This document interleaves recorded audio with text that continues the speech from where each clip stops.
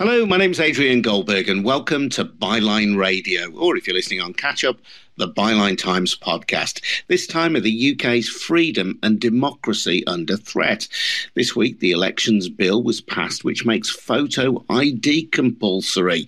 Not such a big deal, you might think, but the government's own figures suggest this could affect more than 2 million citizens. Older people will be able to use their bus passes. Younger folk won't be able to use their rail cards. Oh, and the Electoral Commission, whose job is to oversee elections, will come under ministerial control. The government says the bill is all about protecting the integrity of the ballot box. Critics have described it as an authoritarian power grab. The Police Crime Sentencing and Courts Bill has been passed too, extending the range of restrictions the police can place on protests, including those deemed too noisy. We'll hear shortly from Chris Rennard, aka Lord Rennard, the Lib Dem peer who led opposition to the elections bill in the upper house, and to Hardeep Matharu, editor of the Byline Times. And we'd love to hear from you as well if you're listening live on Byline Radio via Twitter Spaces. This only really works, though, if you're listening on your phone using the Twitter app. That way you can access the little purple microphone in the bottom left hand of your screen. If you tap that a little bit later on, if you want to join in the conversation, if you think you've got a contribution to make, or if you've got a question to ask, just tap that little microphone in the bottom left hand corner of your screen and we will let you in. As I say, though, first we'll hear from Chris and from Hardeep. And before that, just a reminder that Byline Radio and the podcast are funded by subscriptions to the Byline Times. That's the brilliant monthly newspaper that Hardeep edits. We're all about free and fearless journalism, rooting out corruption and telling it like it is. And we owe no allegiance to any political party, nor crucially to any corporate interest or to any proprietor telling us what to say or to think. We owe our allegiance to our readers. So please, if you can, take out a subscription to the Byline Times, and you're helping to support Byline Radio, the podcast, Byline TV, and our website, bylinetimes.com. And that's where you'll find details of how to subscribe as well to the Byline Times at bylinetimes.com. Let's welcome our guests then. Firstly, good evening to Hardeep Matharu, editor of the Byline Times. Hi, Hardeep, you all right? Hello, Adrian. It's good to be back on Byline Radio. Back on Byline Radio. And Lord Rennard, Chris Rennard. Hello, Chris. How are you doing? You all right? Hello, good evening, Adrian. I'm absolutely fine, but it's been an exhausting week in the House of Lords. And we really appreciate your time this evening, Chris, after what I know has been a pretty gruelling period for you leading the opposition to the elections bill. But on many of the key amendments which the Lords sought to overturn, you have been defeated. What does this mean for ordinary listeners wherever they're listening in the UK? Well, I'd say it was a sad day for democracy when you have the independent watchdog, which was set up in 2000 and ever since then has maintained its independence in order to advise Parliament, advise candidates and agents and political parties, and make recommendations for future election law, etc. It's now going to come effectively under the control of Michael Gove, who will set a policy and strategy statement for it. And it will have to have due regard to it and answer to a committee in which two ministers sit if it doesn't answer to it. So I think that's the first thing that's very wrong about what's now happening. And you had grave concerns as well about photo ID. And I mentioned the fact that if you are an older person who qualifies for a bus pass, that photo ID will be sufficient to get you into the polling booth. But if you're a younger person and you have a young person's rail card, which you might think is an equivalent form of photo ID, that doesn't allow you to vote. Well, you might well think that's not a coincidence. And that was this aspect of the bill on which I led the opposition, proposing an alternative. The government tried to say that they were worried about impersonation of the polling station, stealing someone's vote. But they never bothered to investigate what the scale of the problem might be. But I and others did. And if actually you go to a polling station, find someone has stolen your vote, claimed to be you, what happens is you get a replacement ballot paper, and those are recorded separately. Now, if there's then a dispute in the election, it can be investigated and you can sort out what's really gone on. And by asking all the returning officers how many of these were issued, we know that out of 32 million ballot papers issued in the last general election, there were only 1,300 replacement ballot papers, and most of them were due to a clerical error crossing off the wrong name on the list. So actually, there's virtually no evidence of impersonation. But if the government was worried about it, I suggested that the poll card issued by the electoral registration officer to every voter, that should suffice, because if you're trying to steal someone's vote, you not only have to impersonate them in the polling station, you have to steal their poll card. So it's most unlikely you'd be able to get away with something which virtually nobody gets away with anyway. But the government wouldn't have it. And now they have a system for compulsory photo ID, so you have your passport or driving license, and it tends to be more affluent people have these sorts of forms of identity, perhaps people who are more likely to vote Conservative, and younger people who perhaps can't afford a passport or a driving license, or who perhaps move home more frequently than in the private rented sector. They're less likely to be able to vote. And on the government's estimate, that's 2.2 million people. They can apply for an identity card, but they won't know when the election's coming till the election has happened, and they might well not be able to do it in time. And it's not realistic to suggest that 2.2 million people will do that. You used the word coincidentally earlier on, with your tongue, I think, firmly in your cheek. You don't think there's anything coincidental about the introduction of these measures? Well, many people are, of course, deeply suspicious. But let me not just rely on what I think, and obviously I'm a Liberal Democrat here. We can talk about Baroness Ruth Davidson, the former leader of the Scottish Conservatives, who voted with me on my amendment yesterday to say the poll card should suffice. Now, when this scheme was introduced, and forgive my language, but it's late at night, she said the scheme was total bollocks.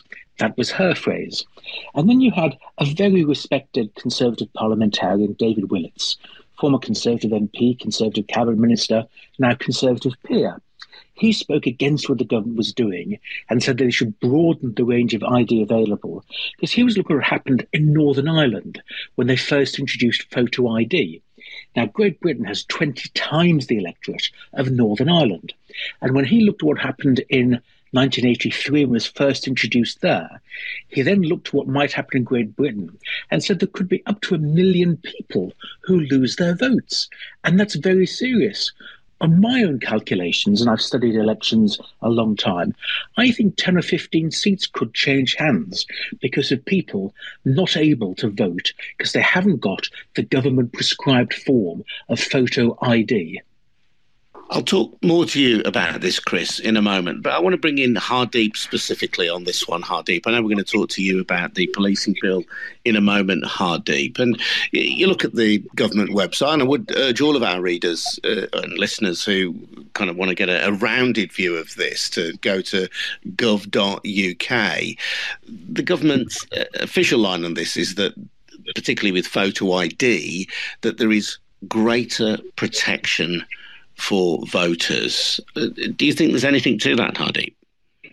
I think that's one of the most concerning aspects of this, and indeed other bills that are increasingly authoritarian but are wrapped up in the language of protection and, more democracy and preserving our political system. There's very little evidence, as Chris has pointed out, of the need for photo ID and for it to be mandatory. There are very few cases in the last elections that have been held where there have been cases of, people impersonating or trying to vote by other means. It's not really a problem. Certainly not a problem that needs prioritizing, in my view, in terms of the sort of failings with our political system at the moment. And so you have to ask, why is this legislation deemed necessary?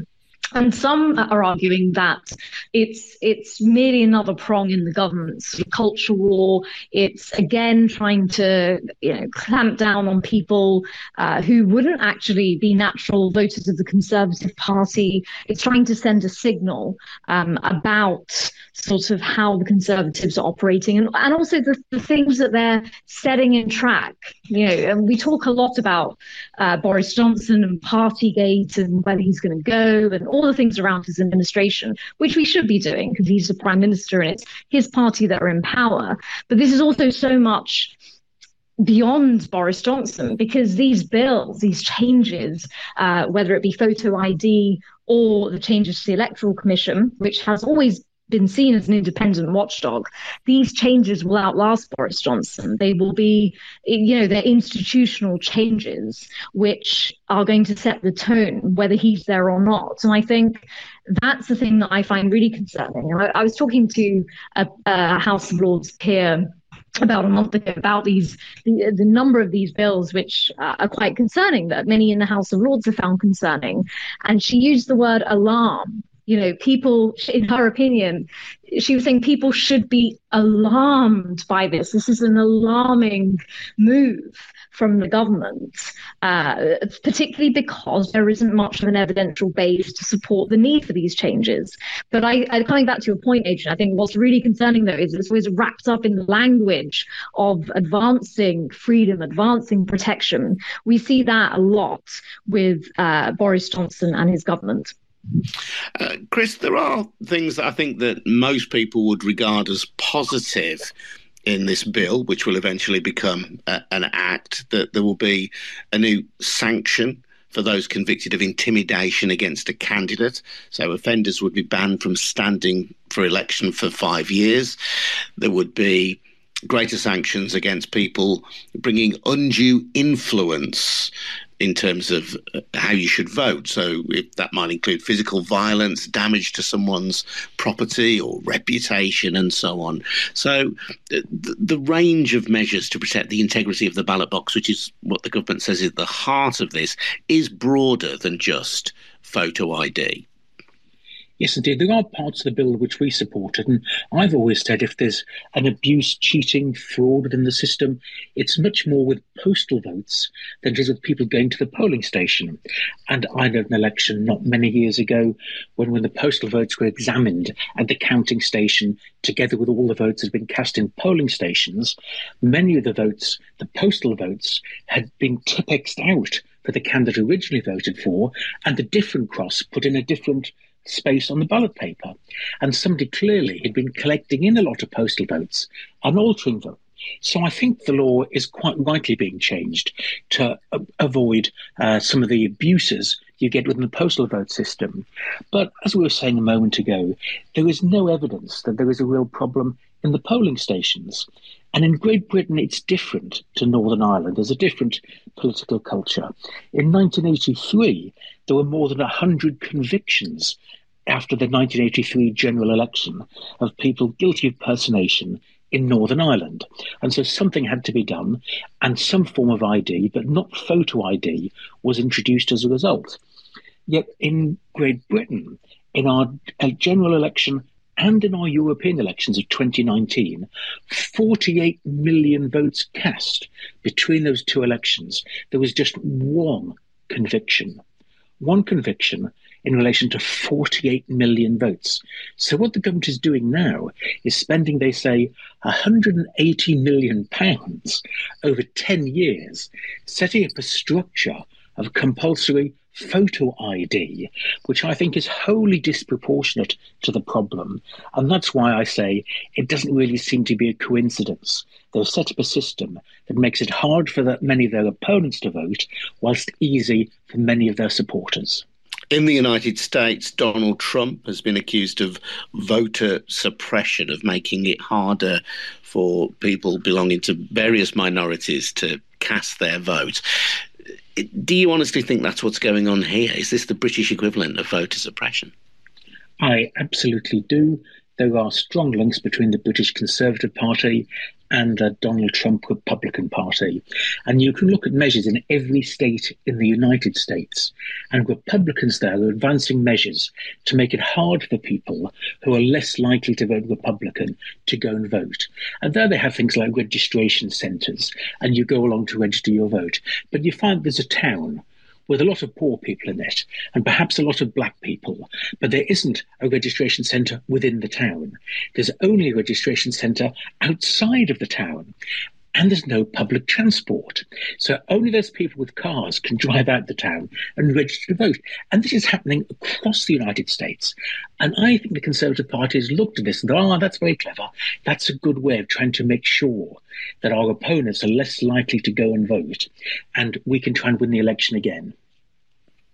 One final thing, Chris, because I'm aware that your time is limited in chatting to us. The restrictions that have been placed on the Electoral Commission, which is essentially set up hitherto as an independent watchdog to ensure the fairness of elections.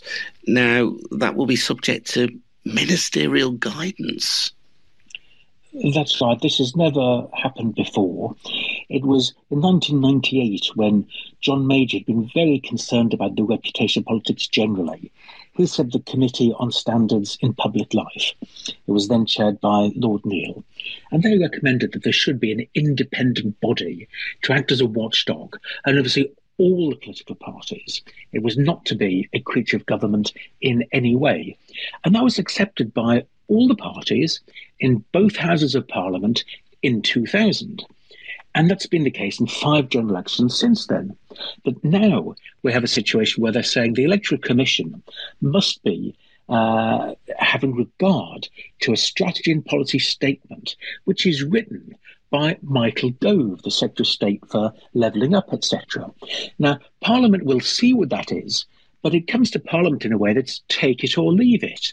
In the Commons, the Conservatives has a big majority, so they get to win everything anyway. And in the Lords, it would be hugely exceptional to turn down a measure that was brought forward, which we can't amend in any way and just say no to. So effectively, it is putting one party in control of things. It's a bit like, I think, when I spoke to you last, I said Manchester City won the Premier League last season, so they get to set the rules, and they decide they'll be able to play with 13 players this season and all the other teams with 9. It's an absurdity in democratic terms. The Electoral Commission, of course, has said that they thought, well, in fact, 8 of their 9 commissioners all wrote a letter to Parliament saying they could not function as an independent body if they're under this rule. And their spokesman on the radio today gave an example saying one of the issues the Electoral Commission has to work on is trying to register voters, make sure you don't get the chance to vote unless you're registered. But actually, you have to do a lot of effort to get people registered to vote, and you can do it in different ways. What the independent watchdog tries to do at the moment is get everybody registered to vote. But if you're subject to government control, and that's with one party, with a majority in the House of Commons, they can say, what we want you to do is concentrate on making sure older people are registered. So we'll check, with people in the old age pensioners, make sure they're all registered to vote. But we don't want you to worry too much about trying to go around where people are moving house all the time, young people, students, people who rented accommodation, etc. That would be terrible interference. And they're trying to say they won't do things like that. But if they weren't going to do things like that, why would they have taken these powers? That's an interesting point, yes. A statement from Lord True, who is the Conservative Cabinet Office Minister, said that the bill was necessary and took a reasonable approach to reforming the accountability of the Electoral Commission whilst respecting its operational independence. And he said the changes will not allow the government to direct the Commission's decision-making, nor will it undermine the Commission's other statutory duties. So they're emphatic that this will not compromise the independence of the Electoral Commission, but clearly you and many other people see it very differently. Yes, indeed. In fact, there were 10 Conservative peers who broke the Conservative whip in the vote we had earlier on this issue on Monday to say that this should not happen. We had Conservative peers who say some of their work involves talking to people from countries overseas about democratic standards. And they said, we could not possibly talk to other countries where we're trying to help them improve their governance and democratic systems and say, adopt what's now being imposed in the UK. They were very firmly against this. Chris, appreciate your time. Thank you very much indeed for joining us.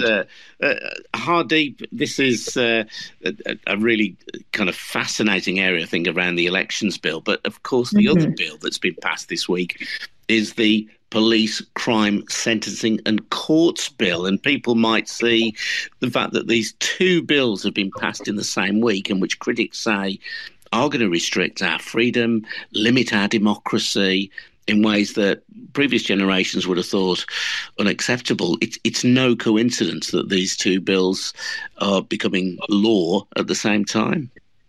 Yeah, I would agree with that. I think one thing I would say about the Electoral Commission and the changes proposed to it, which will now become law in terms of its independence, it's really worth remembering that it was the Electoral Commission which investigated the Vote Leave campaign during the EU referendum 2016. It investigated how it had been spending its money. It was the Electoral Commission that found that it had unlawfully indulged in overspending through this sort of offshoot organisation, BeLeave. And it was the Electoral Commission that fined the Vote Leave campaign, £61,000, I think, because it broke electoral law. And it referred that law breaking to the Metropolitan Police, which made inquiries but did not decide to pursue it. So we have a very pertinent example of where, it really did act as a watchdog. It did its job, and it did have the power to say, actually, something's not right. I think the worry is that if there's greater government control over the Electoral Commission, which is meant to be an independent watchdog, does that mean that the government will start sort of shaping electoral law in a way that suits them? And I think that's really concerning. At a time in our democracy when a lot of us are looking around and thinking, where are the checks and balances? To have a check like an independent watchdog like the Electoral Commission being neutered in this way is really concerning. But I agree with you, Adrian, to take your point in that, is it a coincidence that in the same week that a measure like the Elections Bill is passed, we also have another law which is going to restrict our ability to go out on the streets and potentially protest against it? We live in a democracy. We don't like something like the Elections Bill. We're at liberty, usually in a democracy, to go out, go to Parliament, go to Westminster, go to Parliament Square and say, we don't like this, make some noise and try to spread that message. But what this new law does is widely expand the powers of the police when it comes to protest and policing protest. It allows them greater powers of stop and search, which are already controversial. It allows protests to be shut down or refused in advance on the grounds of they're causing nuisance or excessive noise.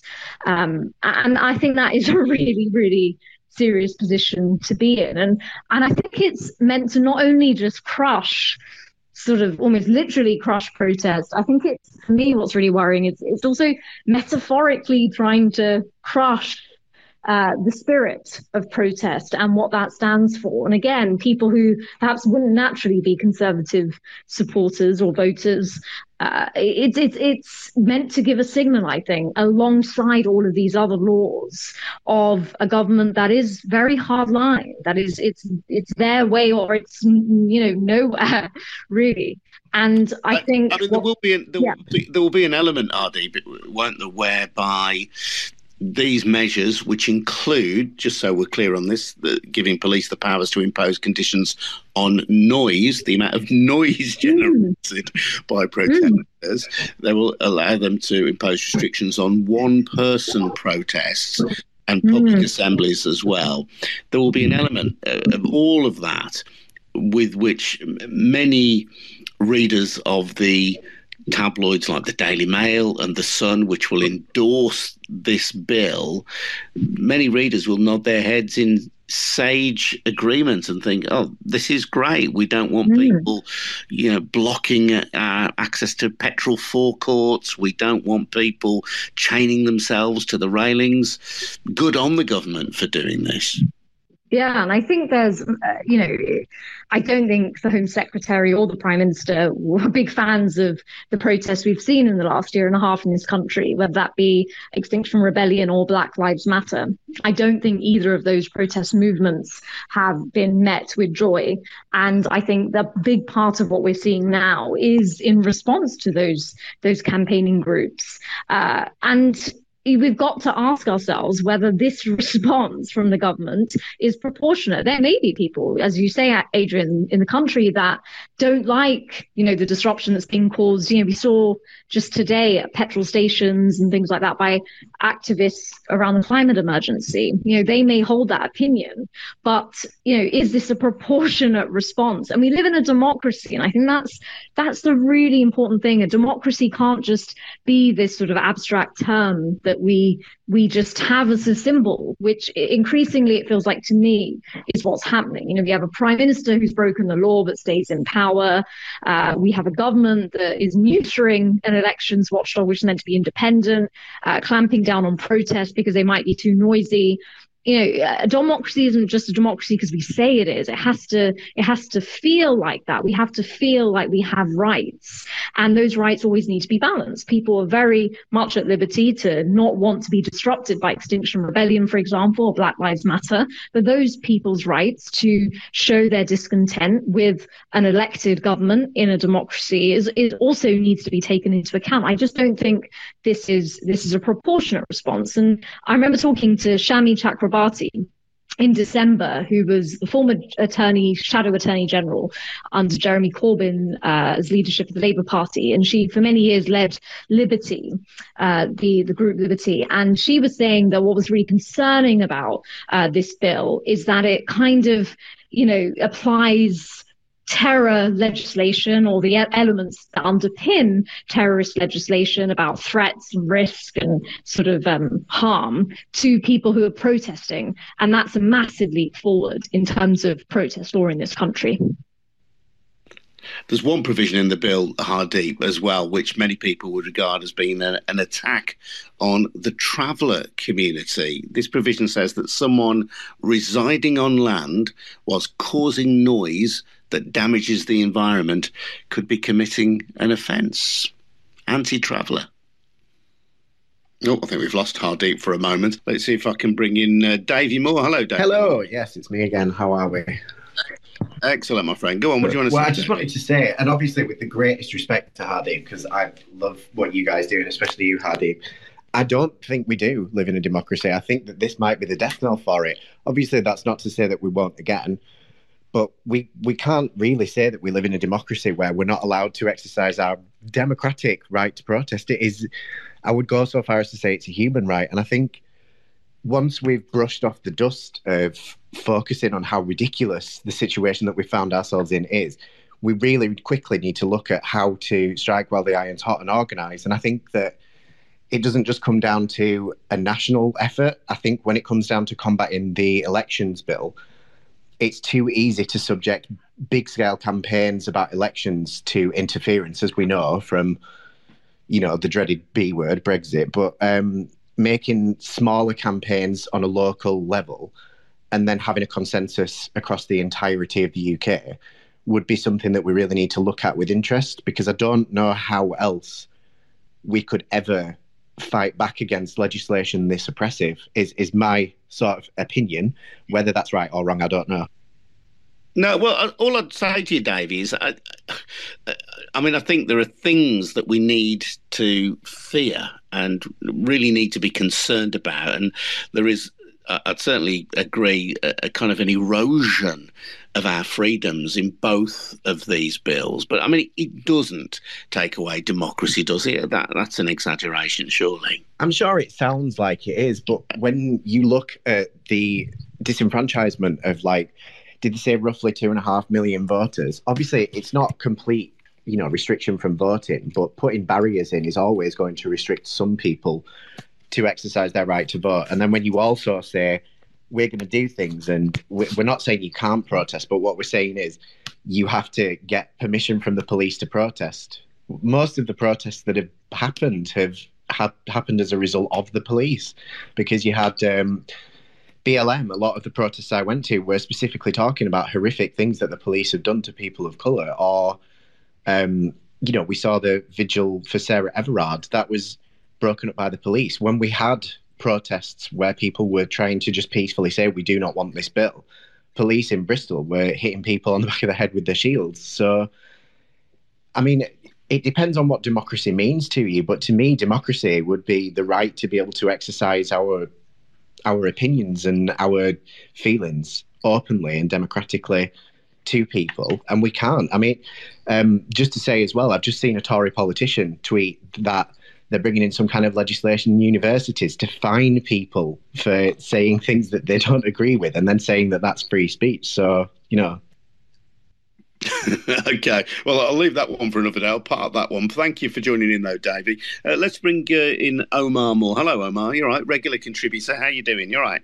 Very good there, Adrian. Thank you very much indeed, and thank you, everybody. Appreciate you always, Adrian, for bringing up these very important forums that we're speaking in. I just wanted to make a few quick points. I would certainly say that there is an authoritarianism in my native country that is definitely happening, certainly happening here in the United States, but definitely in my native country, the UK, authoritarianism is absolutely on the rise.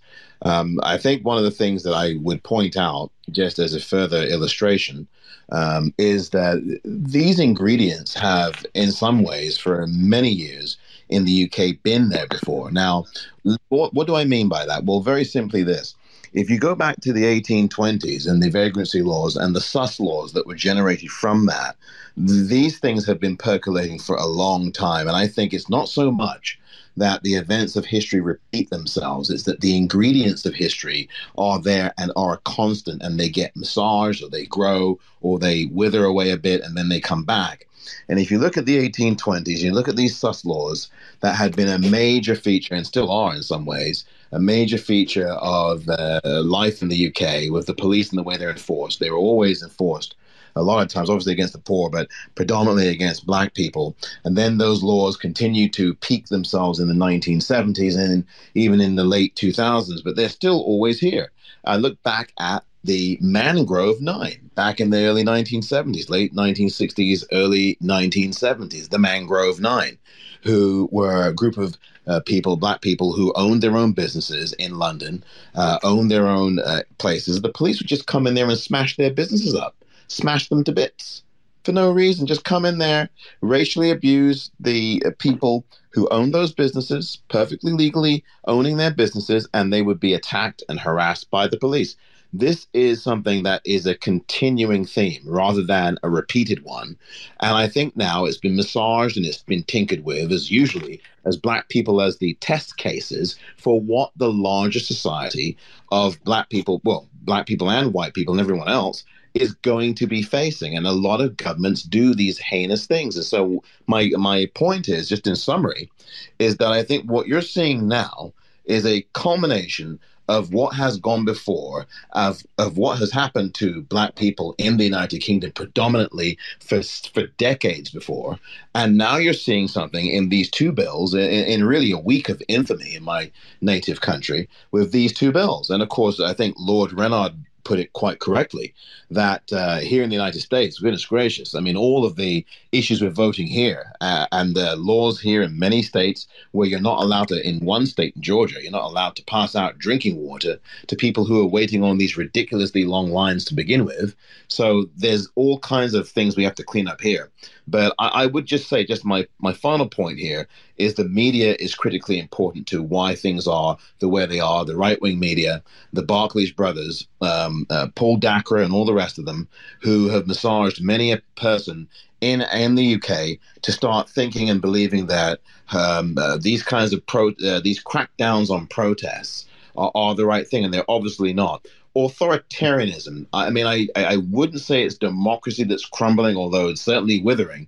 Authoritarianism is the thing that's happening. And I think Hardeep, I totally agree with what she said about these laws and these things that are going to be lasting long beyond an authoritarian named Boris Johnson. And I thank you again, Adrian, for allowing me to have my say here. Thank you. Omar, you made some very good points. And Hardeep, I think this touches on something that you and I have discussed previously as well. And you have this theory that Britain as an empire was used to being authoritarian, but traditionally it was authoritarian abroad and could afford in some ways to be relatively liberal at home. But that authoritarian impulse that it used to visit on countries all around the world, well, it's denied that because Britain no longer has an empire. But that impulse is still there and in some ways being played out through bills like these. Sorry.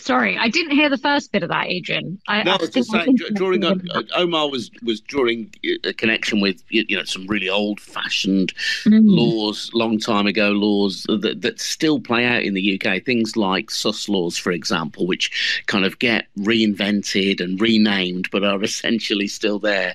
And I was just making the point that you've got this theory about empire and how the authoritarian impulse of empire, which Britain can no longer act upon beyond its borders, has somehow come home literally to roost. Yes. And actually, it's interesting you bring that up, because what I've also argued and sort of speculated is that Boris Johnson's government in particular is almost a neo-imperial impulse. I really do see it like that in terms of how it sees itself in relation to the population at large.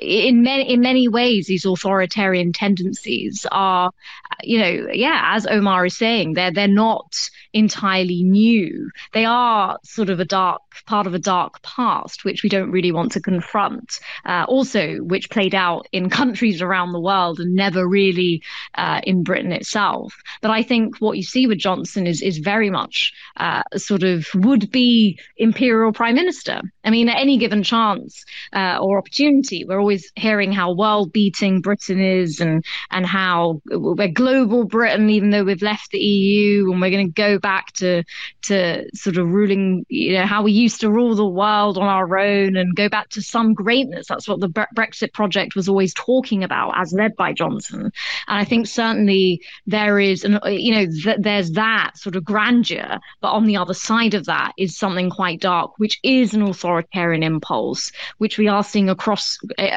many areas now, whether it be protest or elections or the attitude towards refugees. It's definitely there. Ana Ribeiro. Hello, Ana. You're right. Yes. Hi. Thank you for allowing me to speak. What you mentioned the word alarmed earlier on, and I am alarmed by what's going on plus.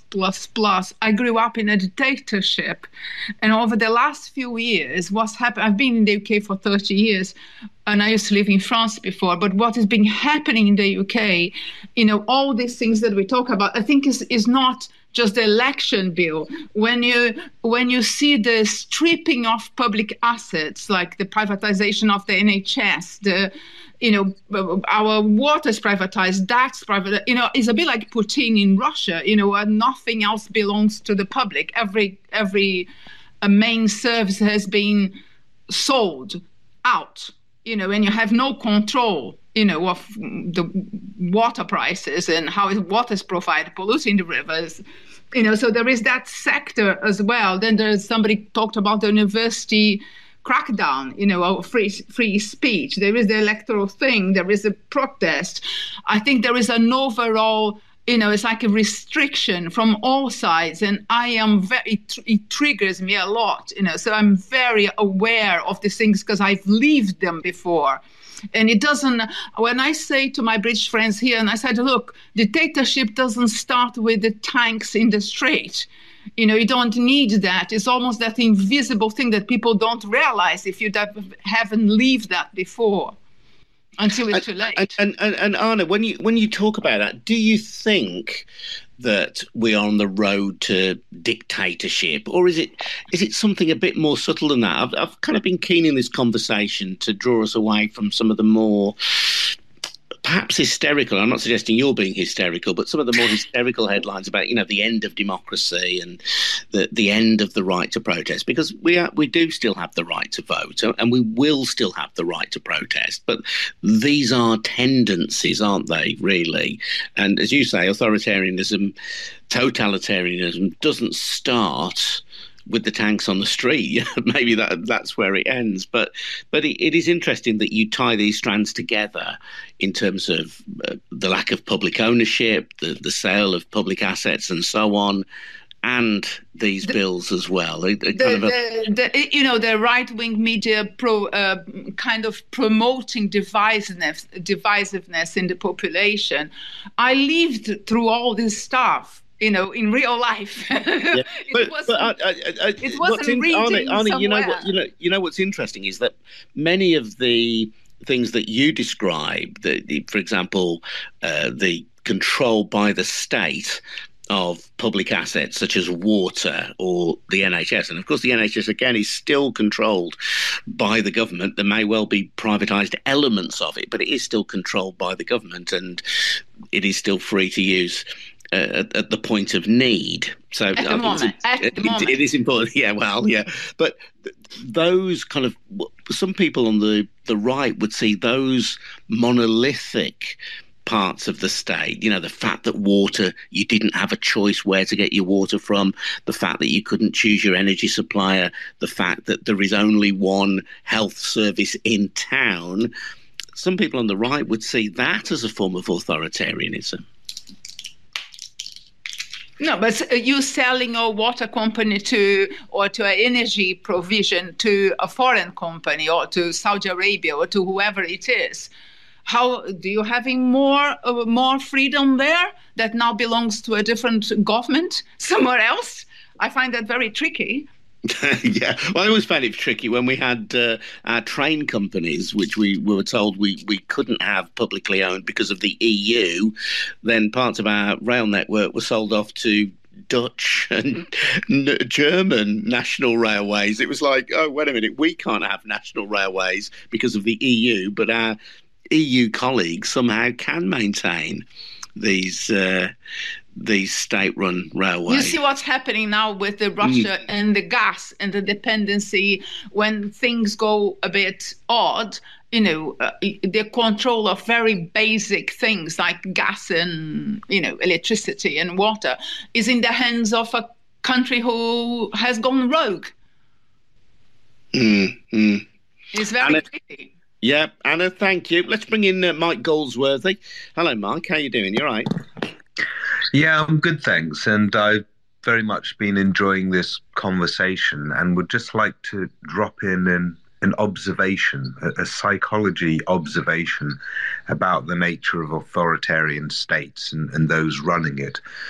And that is the sense of victimhood that never goes away, even when people accumulate power and run an entire country. Now, recently, Janez Janša, the president of Slovenia, has been booted out by a new guy coming in, Golob, who basically ran on a ticket to restore democracy in Slovenia. And I used to live in Slovenia, and Janez Janša has been prime minister 3 times, and yet he would still regularly stand up in parliament and whine on about what a victim he is of everyone.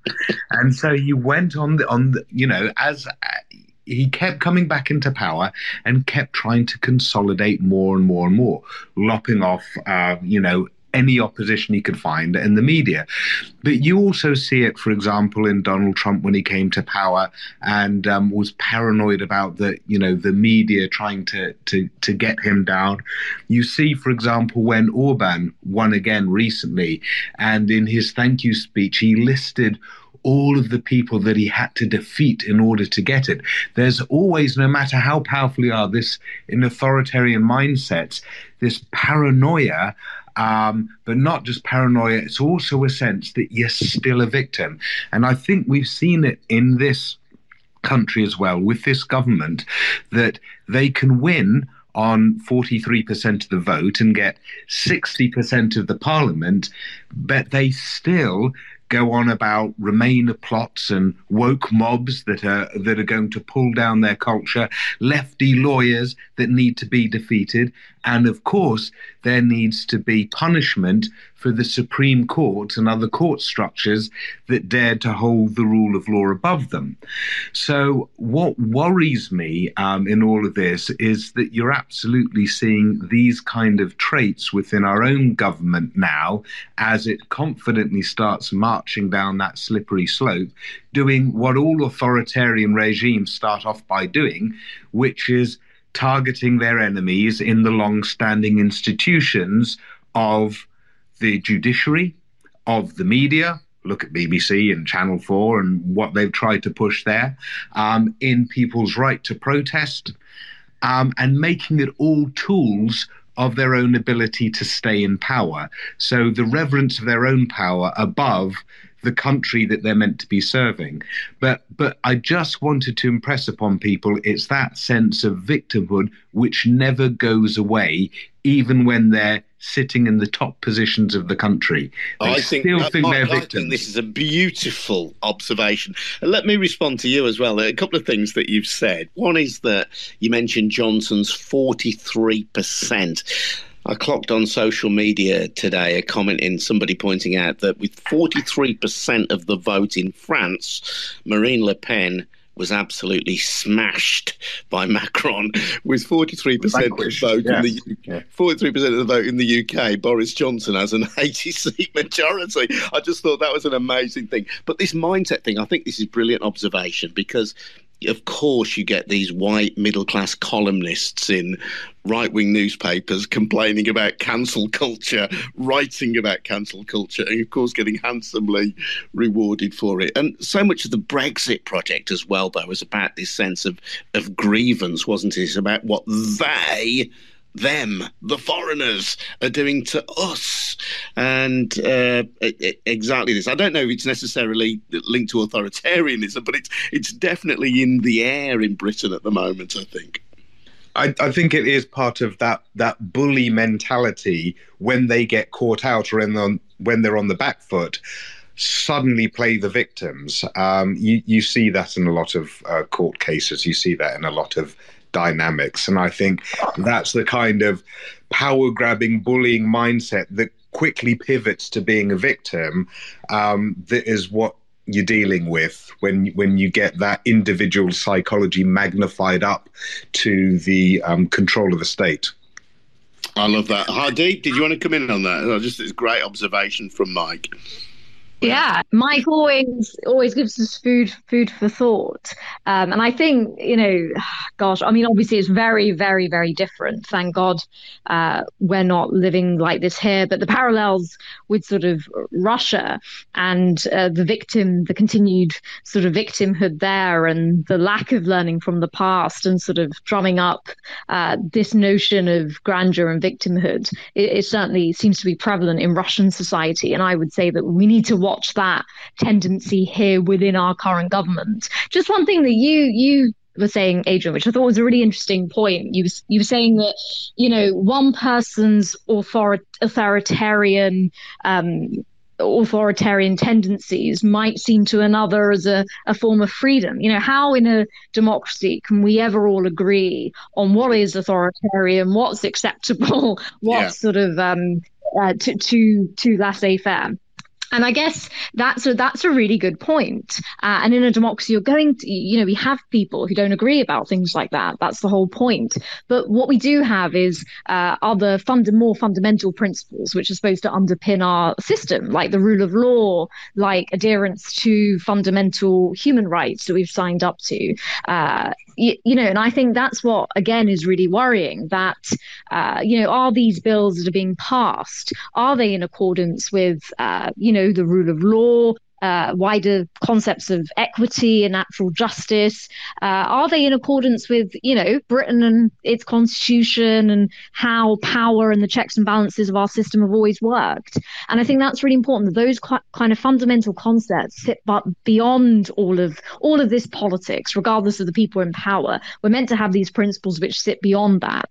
But I think what is so concerning about this raft of bills that have now gone through is that they seem to to not adhere to that at all and call into question, in a democracy, if you can't protest, your point, well, we still have a democracy, we still have a political system called a democracy, but it's when the people themselves don't feel that they live in a democracy and they start to disengage, they start to feel like that system doesn't work for them.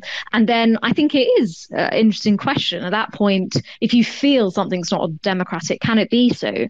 But I fear that we're losing. Although sorry to interrupt there, Hardy. No, accept that there are people who can feed that sense of unhappiness, aren't there? There are people who can feed that sense of it's not worth it, that your voice doesn't count. And I think this is always the balance I think that we have to hold in being critical and properly holding up our democracy and our bills like these, holding them up to the light, is not to in some way make people feel so powerless that it's not worth reacting and then it's not worth responding, because that is exactly what authoritarianism would want us to do. Yeah, it's true, because I think that's what the government in a large way hopes will happen, that people will just kind of give up and think, oh God. And so, yeah, I think that this is it. The last point I'll end on is, if ever there was a time where we need to look at our democracy, really hold a mirror up to it, it really is now, in so many ways, because of so many things. We're in a perilous position. But that is also a time when people can finally start having discussions, which I think really need to happen, about a constructive way out of this. And as one of the contributors said, there needs to be a coming together of people who care about democracy and to fight for it and not take it for granted and think it's just always going to exist. And in a way, that's what we need, rather than feeling hopeless. And, that's exactly as you say, that's what authoritarians count on. Yeah, very interesting as well that you mentioned a couple of things there. One about the importance of the rule of law. And of course, at the moment, we have a prime minister who broke the law and has not resigned. And you talked about regard for human rights. Now, there are members of the Conservative Party, particularly on the right of the Conservative Party, and the newspapers who support them, who have spent decades rubbishing the European Convention on Human Rights, conflating it deliberately, I think, with the European Union. They are two completely separate things. But the European Convention on Human Rights, which is there to protect us all and to which Britain is a signatory, is regularly, routinely rubbished as though human rights, we don't need to worry about those here. Exactly. And there's a sort of, as you say, we don't need to worry about those here. There's an exceptionalism, which I think ties us up in all sorts of problems. It's never going to happen here. We're not Trump's America. We're not like Erdogan. We're not Orban's Hungary. We're the mother of parliaments. Why would our democracy be under attack? Why would our human rights be in question? And I think that is exactly the attitude that makes our political system so vulnerable. And also at the moment, Ukrainians they're giving up their lives. They're giving up their lives fighting to live in a society in which, which is about the rule of law and human rights and integration with Europe. And I think it always astounds me that we have a democracy. We have such a, in some ways, established system, and yet we're almost hacking off bits of our democracy willingly when other people are dying for it and everything that comes with it, which I think should provide us with some much needed perspective. Jeff Phillips has been waiting for a while to speak to us. Hello, Jeff. Hello. Thank you for letting me ring in. I'm really grateful for this conversation, and I think that some of the things that Mike and Hardeep have said are really salient and completely important. And the thing that I wanted to add in, as an American and as a person who has lived in this country for nearly 20 years and loves it deeply, is we are living. If you take what has just happened yesterday in the House of Lords, and you put it in the context of the number of the bills that have been pushed through in this Parliament, together. We are facing an authoritarian consolidation moment. Really, this is not all that unusual in relation to what's happening in the U.S. It is not all that unusual in relation to what's happening in Orban's Hungary, because a number of the people who are the biggest fans of so-called national conservatism and the national conservative movement, as it's called, are holding up, Orban's Hungary as a model to be followed. And Orban has just himself engineered his own victory in the last few weeks, and he has done that off the back of being able to control the judiciary, being able to sort of invite his ruling party to the trough of corruption. He has controlled the means of voting. He has done many of the same things that we've seen pass or nearly get passed in this parliament. And many of us been distracted by the kind of face-melting level of scandal that has been a hallmark of the Johnson administration or the Johnson government. The kind of outrage that we all feel about, getting away with lying, and, members of parliament watching porn on the House floor. And unfortunately, all of these things have amounted to a kind of covering over of power grabbing with scandal, right? Yeah, it seems to me that the link with Orban, I mean, I think maybe a tad far-fetched in relation to Johnson and his government, but where I think there is a connection is simply the desire to hold on to power for power's sake, almost. Well, yeah, that's true to one degree, but you have to reckon with the fact that a number of the people that were welcomed into the Tory world, the reason why Cameron called a referendum was to try to marginalize UKIP, right? It was to try to get rid of that kind of entryism into the Tory party. Yeah, and he's his own right wing, effectively. Exactly. Yeah. And that didn't work.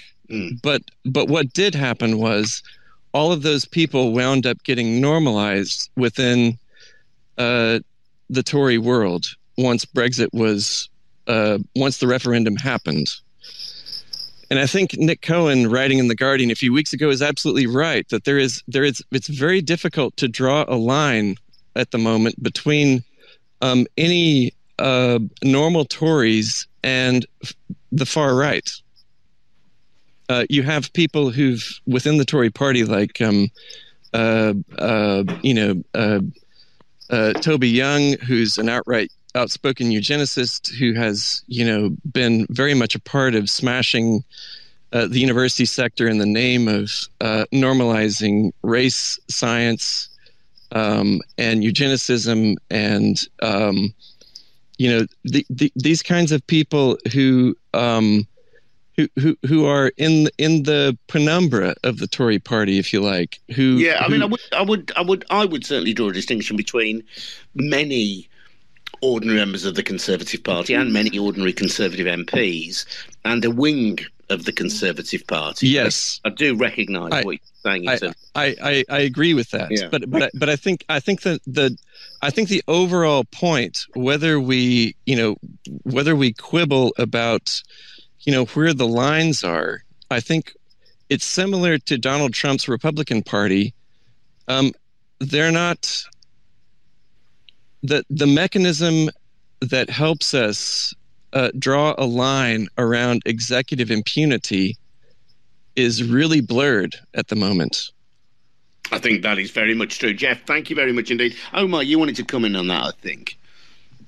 Yes, and thanks again, Adrian. There's a couple of things. I think certainly I actually am more toward your view, Adrian, that the Conservative Party in the UK is not what the Republican Party is at the moment. It is developing into that, though. I mean, the Republican Party here in the United States is certainly very clear where it is. It casts its lot with the authoritarian and the fascists, if you will, and is certainly doing a lot in government to show us this every day.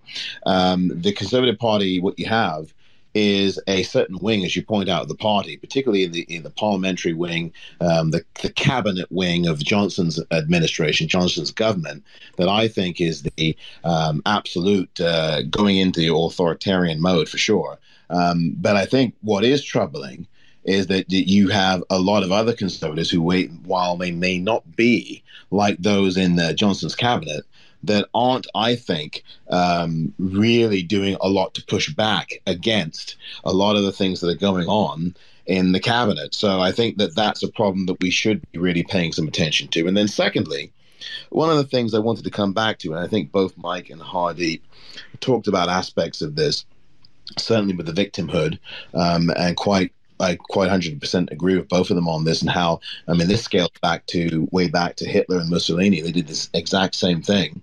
And what they tried to do is, use this sense of victimhood and to transfer that to the people who were in their countries, to try to get them to think that the hurt of Hitler or the hurt of Mussolini was somehow their hurt as well. And this way of manufacturing consent. And within that, you look at the news media. Again, I go back to this point just to close, because I think the media is so critical to all of this. If we're talking about authoritarianism, if we're talking about what Hardeep talked about in terms of worrying that people wouldn't get discouraged, because certainly I think that is a goal of authoritarian governments, and certainly this one in England is, and the UK is. My whole point is this manufacturing of consent through media. It's very important. We've seen this throughout, whether it's Mussolini, whether it's Hitler, whether it's even someone like a Silvio Berlusconi in a different way, owning the printing presses or owning a media empire like Berlusconi did. We look at Boris Johnson. I mean, these are different degrees, certainly of authoritarianism, and obviously there's some profound differences, but I'm just talking about the ingredients of these things. With Boris Johnson, of course, a Daily Telegraph writer and all the rest of it, writing columns in the Daily Telegraph for many years before he became what he became now. So I just think that media part of this is so very important and key, because if you don't have the media here trying to manufacture consent through the billionaires who own it, whether it's the Rupert Murdochs, whether it's the Barclay brothers, the people who own Fox News, whomever, Rupert Murdoch, you really don't have, I think, a lot of this even happening, or at least it's more difficult for it to begin to foment. So I do appreciate, again, Adrian, your time, and thanks. Omar, you're making a good point, and Hardeep, I guess, one of the reasons that we've got Byline Times is a recognition of the fact that so much of the media is what's described these days as a kind of client media, isn't it? People who are only too happy to repeat the words of their lords and masters, the people who fund, the people who they support politically. And there's always been an element of that, I think, in political journalism. But at the moment, there is a very real sense, I think, from people that we have a truly distorted media landscape. And the distortion, I would suggest, appears to be growing. We've got GB News, we've got Murdoch's new channel, we've got Ofcom being very light touch on outspoken stations like Talk Radio, for example. So, I'm not necessarily painting this as a right versus left issue, but there is a very clear tilt of our media in a particular direction. Yes, I'm really glad Omar made this point, because I think it's a really important one, that a healthy, functioning press in a democracy should be the antidote to all of the things we've been talking about. They should be holding power to account in an independent way in the public interest. And I think what has happened over many years, not just under Boris Johnson's government, although I think it has all sort of crystallized under him, and the media and the political classes have sort of merged with people like him and Michael Gove, who are former journalists. And I think in the Commons the other day, Boris Johnson even said, I'm a journalist. I was a journalist. He still considers himself in that world. But I think what's been lost quite heavily is this notion that the media is a pillar of democracy. So in a democratic system, it's a key part of it. It's not just something that's tagged on the side. It certainly shouldn't be something that is merged with an arm of the state, i.e. the executive. It's supposed to be the antidote, and the distortions are increasing, not least because we have all of these new things, as you say, ventures popping up, Adrian. But I think because those structural problems have always been there in terms of who owns these newspapers, which are still quite influential, regardless of social media. These newspapers are still sort of the mediators between the messaging and the public discourse that we have. How close is that relationship to the politicians they're meant to be holding to account? Whose interest are they actually advancing? The interest of proprietors, a certain class of people, an elite, or the public? And because none of these structural issues, which were sort of laid bare in quite a stark way in the phone hacking scandal, were never really dealt with. Obviously, the people who benefit from it don't want to deal with it. It continues and continues. And I think under Johnson, quite a few Byline Times writers, Brian Cathcart, Peter Oborne, have said that you get this media political class, which is in essence sort of a merger.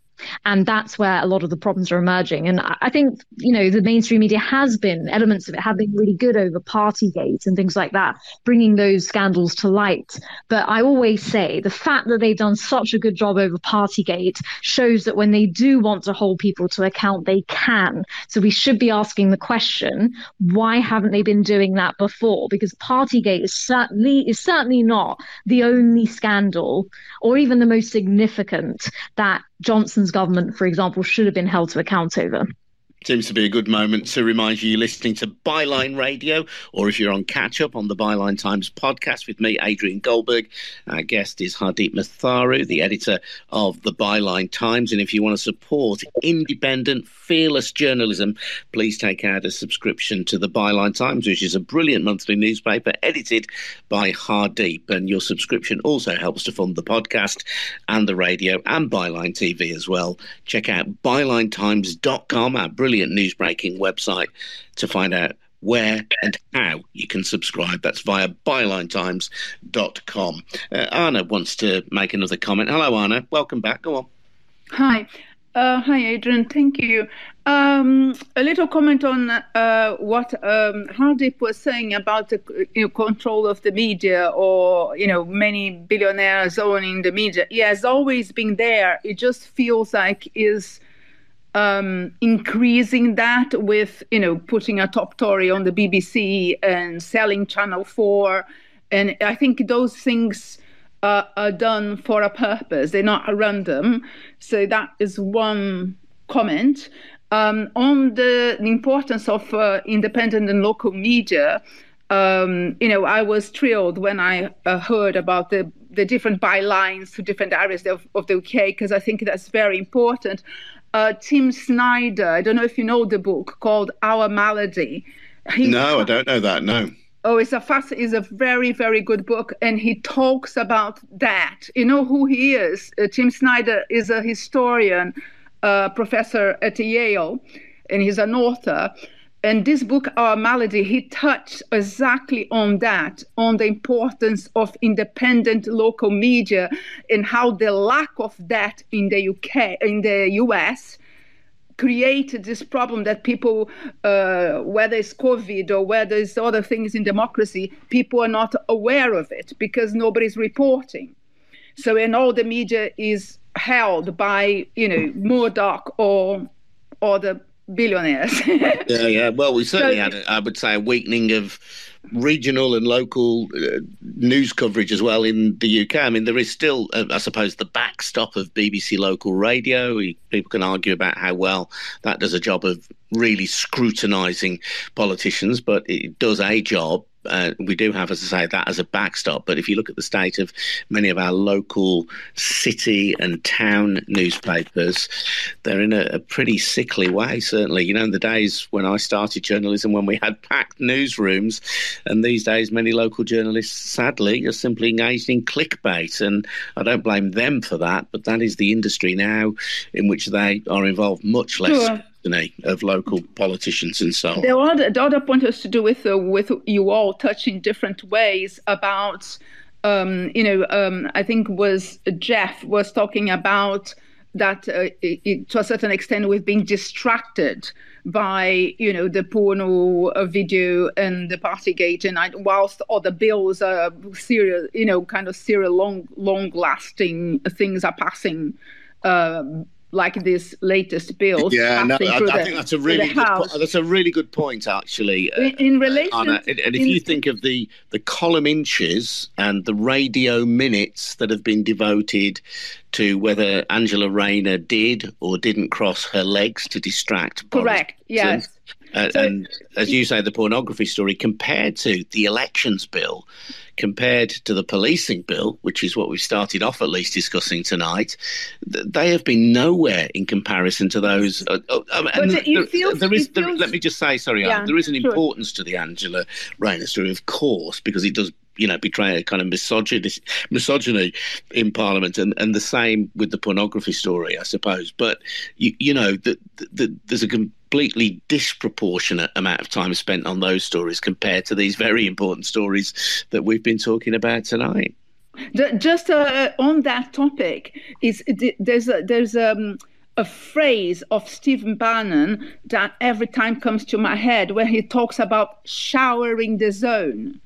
Like throwing so many things at the same time, and it's always it's almost like you throw so many balls at once at the media or at the public that you try to catch some or talk or investigate some of them, but other ones will pass through, kind of thing. That principle. And the last thing I wanted to say, also in this topic, if anybody, I'm sure many of the listeners here have watched the Dominic Cummings the Hollow Man lecture in 2014, where he set out his plan. Is one by one everything that has been happening over the last few years that we've been talking about in this program, every single one of them. I really recommend people to watch that. You just type on YouTube Dominic Cummings the Hollow Man speech. Appreciate your contribution, Anna. Thank you. Let's bring in Cog. Hello, Cog. Welcome to Byline Radio. Hi, thanks for hearing me out. I hope you can hear me okay. Yeah, loud and clear. Go on, Cog. Superb. Well, I'm just a lowly TikTok creator, but I did my master's degree specializing in Third Reich history, specifically the culture of Third Reich. I can contribute perhaps a little bit to the conversation, maybe bring some enlightenment here and there. I do also have COVID, and I'm currently dying, so I apologize if I cough a lot throughout this. No worries. I hope it really doesn't prove fatal, Cog. There are some things you should joke about. Go on. Yes. Yes, very much so. So I see lots of similarities between fascist states and our current political media space. In particular, I see a lot of the traits which we usually associate with fascism. Fascism is quite hard to pin down in terms of a definition. So we usually take it like it's a bit complex, but we take it like the way that Wittgenstein used the term games.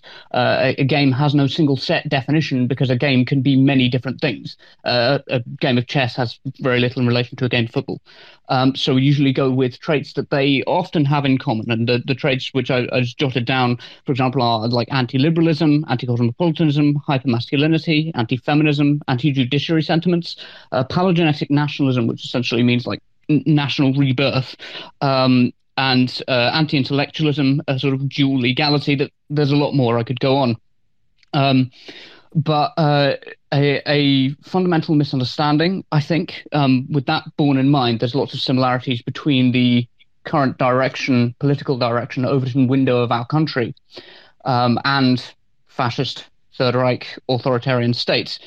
It's worth bearing in mind that the structures of the Third Reich, the decision-making was not exactly top-down, but was what we, since the Bavaria Project in the 1980s, has been referred to as a sort of cumulative radicalization. Carl, can I just interrupt you there? Sure. Maybe I'm on my own on this, but I feel uncomfortable. I'm very happy to talk about the UK's authoritarian creep, and I've done that on a number of occasions on the Byline Times podcast, and hear the concerns about the policing bill, and hear the concerns about the other bill that we're talking about tonight. So long ago that we started talking about, I forgot about the policing bill, and also the elections bill. But kind of when we start invoking the Third Reich, I just feel uncomfortable with that. I think there are things to be concerned about, and I think it's right and proper that we investigate them. But when we're talking about, people responsible for genocide, yes, I think that's I just feel that that's not quite where this debate is really.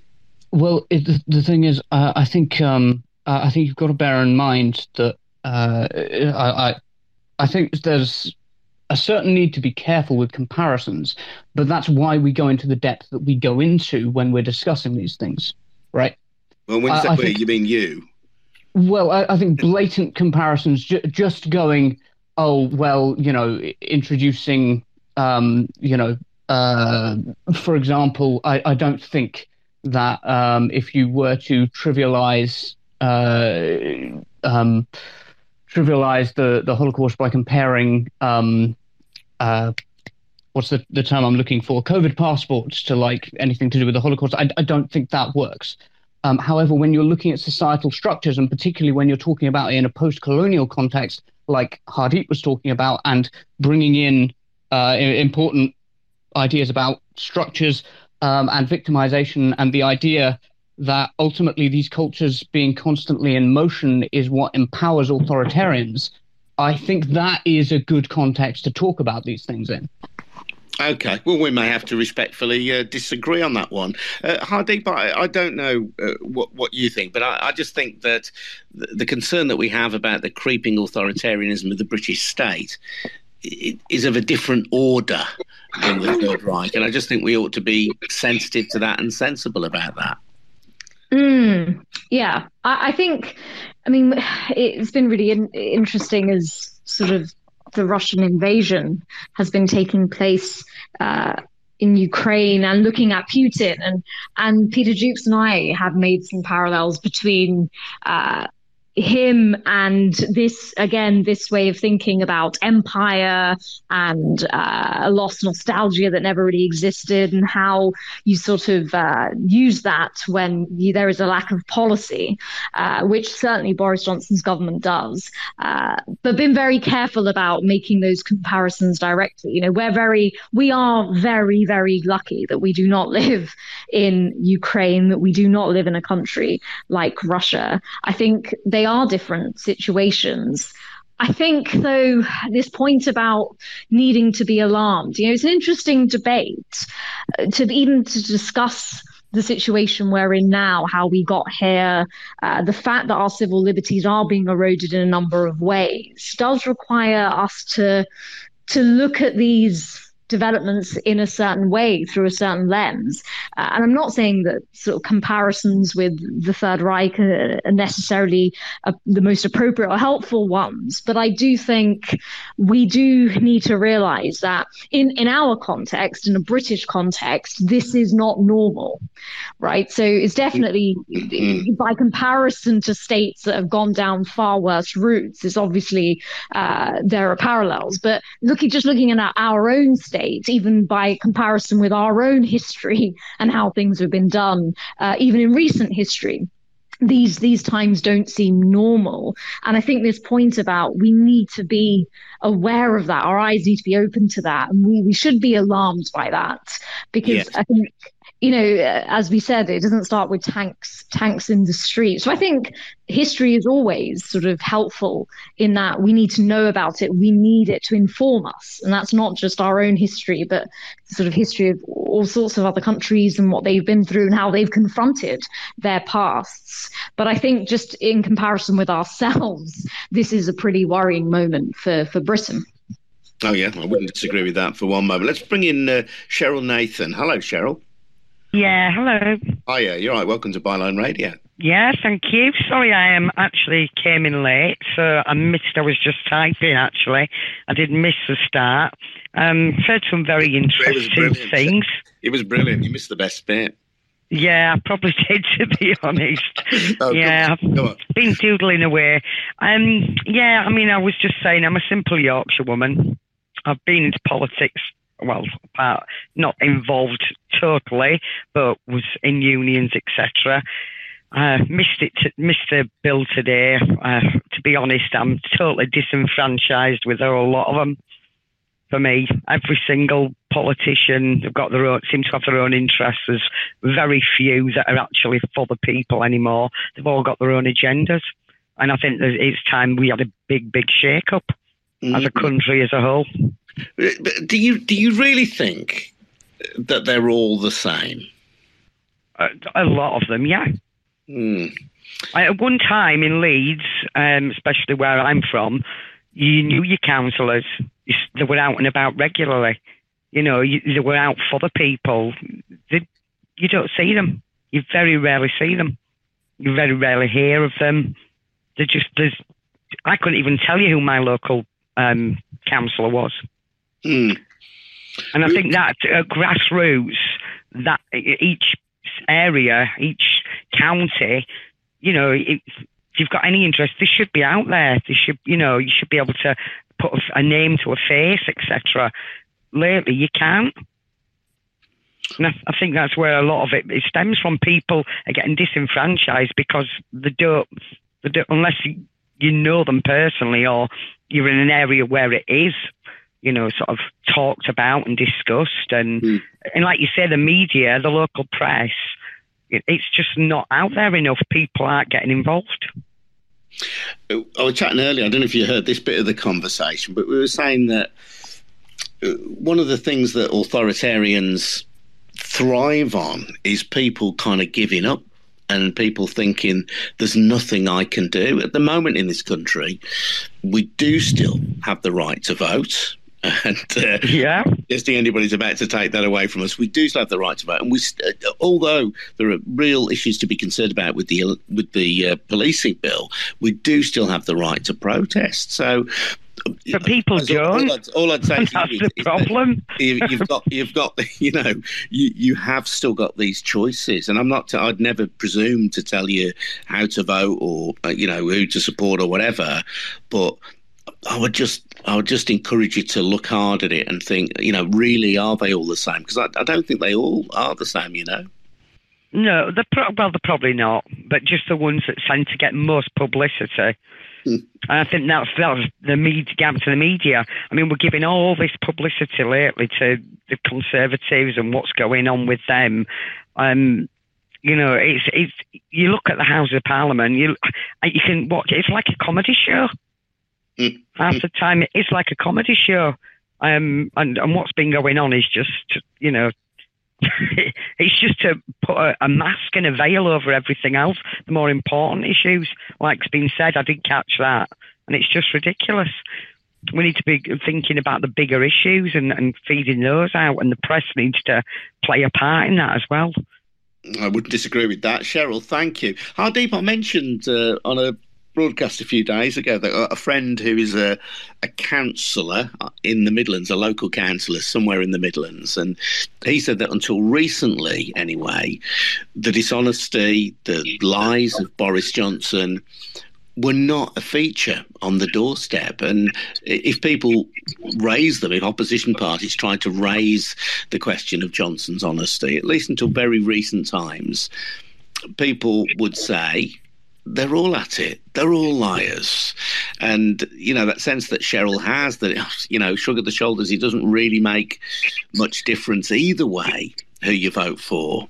And, something I don't know how you feel, but I think passionately, really, myself, that we've got to challenge that view and encourage people to look hard and discriminate between the good candidates and the bad candidates.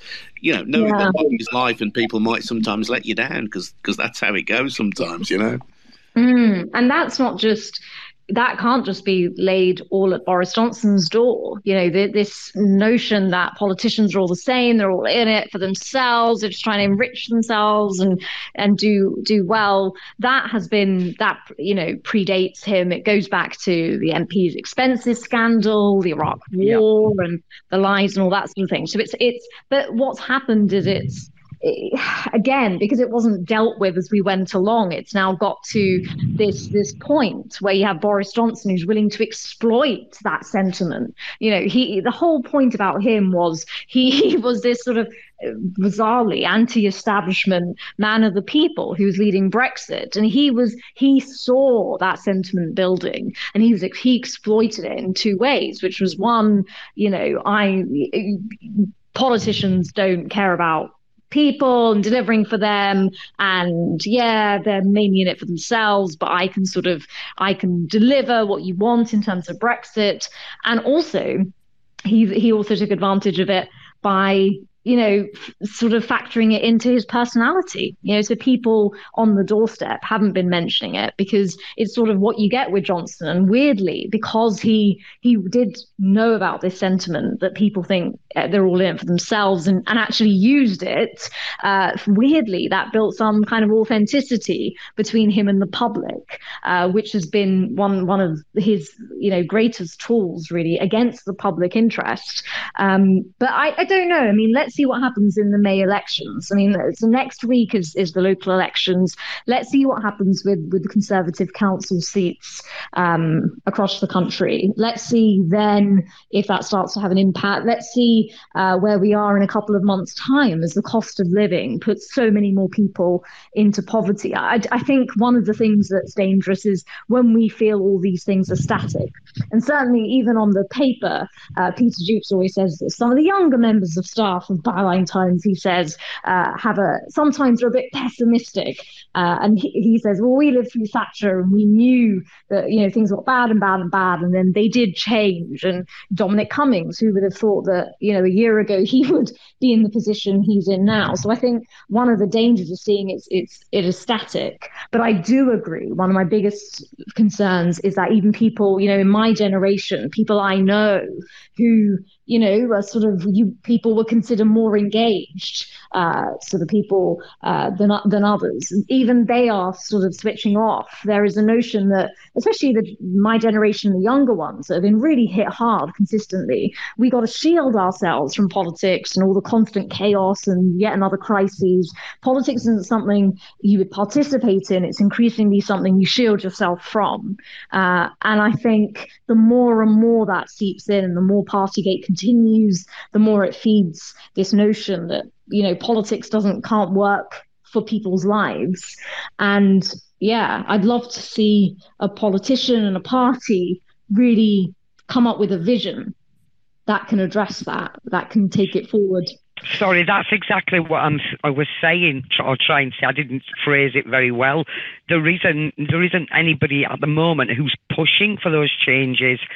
Labour just seems to be going middle of the road on everything. Instead of, somebody stepping up and going, let's actually do what we're supposed to be here for. People, if you want voting in, if you want Conservatives out, then you've got to have a really strong opposition to actually be able to do that and give policies that people are going to get behind and believe in. Cheryl, thank you very much indeed for joining in. Go on, Davey Moore. You've been very patient there with your hand up. Go on, what do you want to say, Davey? Thank you. I always am. I agree with the essence of what people are saying. I think when it comes down to everything that we've been discussing, there have been some really good points raised about the media playing a key role in it. Hardeep did, and Mike did, and Omar did. Victimhood sells. I think it was Omar, said media manufactures consent, which is true, but it's also the essence of outrage. That is what sells. if you simplify arguments down to us versus them, yes versus no, right versus wrong, it's going to sell newspapers. And you can't even exempt the BBC from that. The BBC is, and I hate to say it, a political tool. It is ultimately funded by the government through its funding model. And so we're going to see exactly the same problem play out there. Yeah, it isn't ultimately funded by the government, is it? It's funded by licence payers. Now, it's a fine line because that licence fee is ultimately set by government and authorised by government, but it isn't funded directly by government. And, I think there is quite an important distinction there. You could say that there is, and if you believe so, that's absolutely fine. I think when it comes down to it, looking at the fact that they were going to punish the BBC for accurately reporting on the fact that they're a terrible government, I'm just saying that might kind of speak to what's going on. And then when you look at the broader implication of media in general, never mind, actual reporting media, everyone mentioned Orban, everyone's spoken at length about him. One of his relatives is on Twitter, and when Elon Musk announced that he was going to buy it, he's like tweeted this stuff that was like, finally I'm uncensored and I can say that trans people aren't the people they say they are and that vaccines don't work. And it was like, I checked your timeline. That's literally all you've done for like a year. So I'm not really sure how cancelled and censored you are. Like, that's how the essence of this stuff plays out. We're doing this elections bill to protect you, but it's actually going to restrict you. We're doing the policing bill to protect you, but it's actually going to restrict you. Because ultimately, they try to sell us victimhood, but we don't buy it. They do. Very, very interesting, David. Thank you. Omar, who's listening along with us and has made a couple of excellent contributions, has recommended a couple of books on Twitter tonight. He said, I think it was Anna who recommended Our Malady by Timothy Snyder. So he's put, if you follow Omar at The Popcorn Reel, Our Malady, Lessons in Liberty from a Hospital Diary. You'll see the front cover of that book there by Timothy Snyder, and also another book by Timothy Snyder called On Tyranny, 20 Lessons from the 20th Century. So a couple of bits of essential reading there. Aidan is with us, I think, E-H-D-E-N. Hello, Aidan. All right. Hi there. Thank you for inviting me. I would like to make a comment. I probably represent an audience that usually considered to be not the typical byline radio listener. I am listening to both the left and the right. Because I found that the truth doesn't really have a political side, and I found that in the last, and you can see my profile, the reason why I became involved is because I exposed the Pfizer contracts about a year ago in July.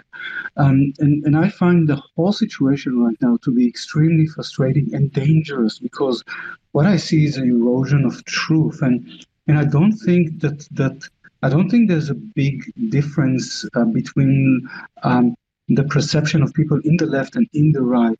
Look what happened in Canada in terms of Trudeau, for example, the activities that he did over there, the emergency laws that he used in order to suppress the demonstration. That is dangerous. And I find, and I think that all of us are, I'm extremely, extremely worried about the election bill and the policing bill. I try to make my objection. I try to make my comments about it. Obviously, the government doesn't really care about our comments, and I think the situation right now is hard because the problem is that I think the best description that I heard about politics is like that. All politicians are like political parties are like groups in the NBA. All of them have their own teams. All of them are fighting each other. Off court, they might be friends. Sometimes they have rivalry, but they're all playing for one league that sets up the rules. And I think we are living in one of the hardest times. I never imagined that my rights for democracy would be like that. And I want to give just a quick example from Israel, because I'm originally from there. What happened in Israel is that I have friends who are in the left, and they were extremely against Benjamin Netanyahu, extremely. They were demonstrating in the streets all the time. And when the new government came, the government has made the same regulations and that did the same things. And we are talking about political activists that have been there in the streets fighting for a long time. They are probably left of labor in the description, probably Green would describe as in the levels, and they saw the same situation happening. So I don't really think we are facing a problem which has that the left and the right is the best way to define it. We are fighting for the truth, and I think people would rather we should probably focus on that. A prime minister that lies the way that he did should not stay a day in his office. Period. It doesn't matter if he's left or if it's right, or it doesn't matter where he is. The way that it has been done, it shouldn't be done, and I think a lot of people would agree to that. But I think the problem that we have is that the way that the system is tilted towards utilizing all the knowledge that has been acquired from technology companies in order to manipulate the people, and so we are facing a battle between truth and lies and good or evil or whatever you would describe it. And even though somebody might look at my profile and go like, oh, he's anti-vaccine, so he's not a person that I want to speak with. I think the only way that we can find the truth is by communicating and by democratically disagreeing and speaking about it and having the right to demonstrate and having all the things that are right now in danger. And thank you for allowing me to say that.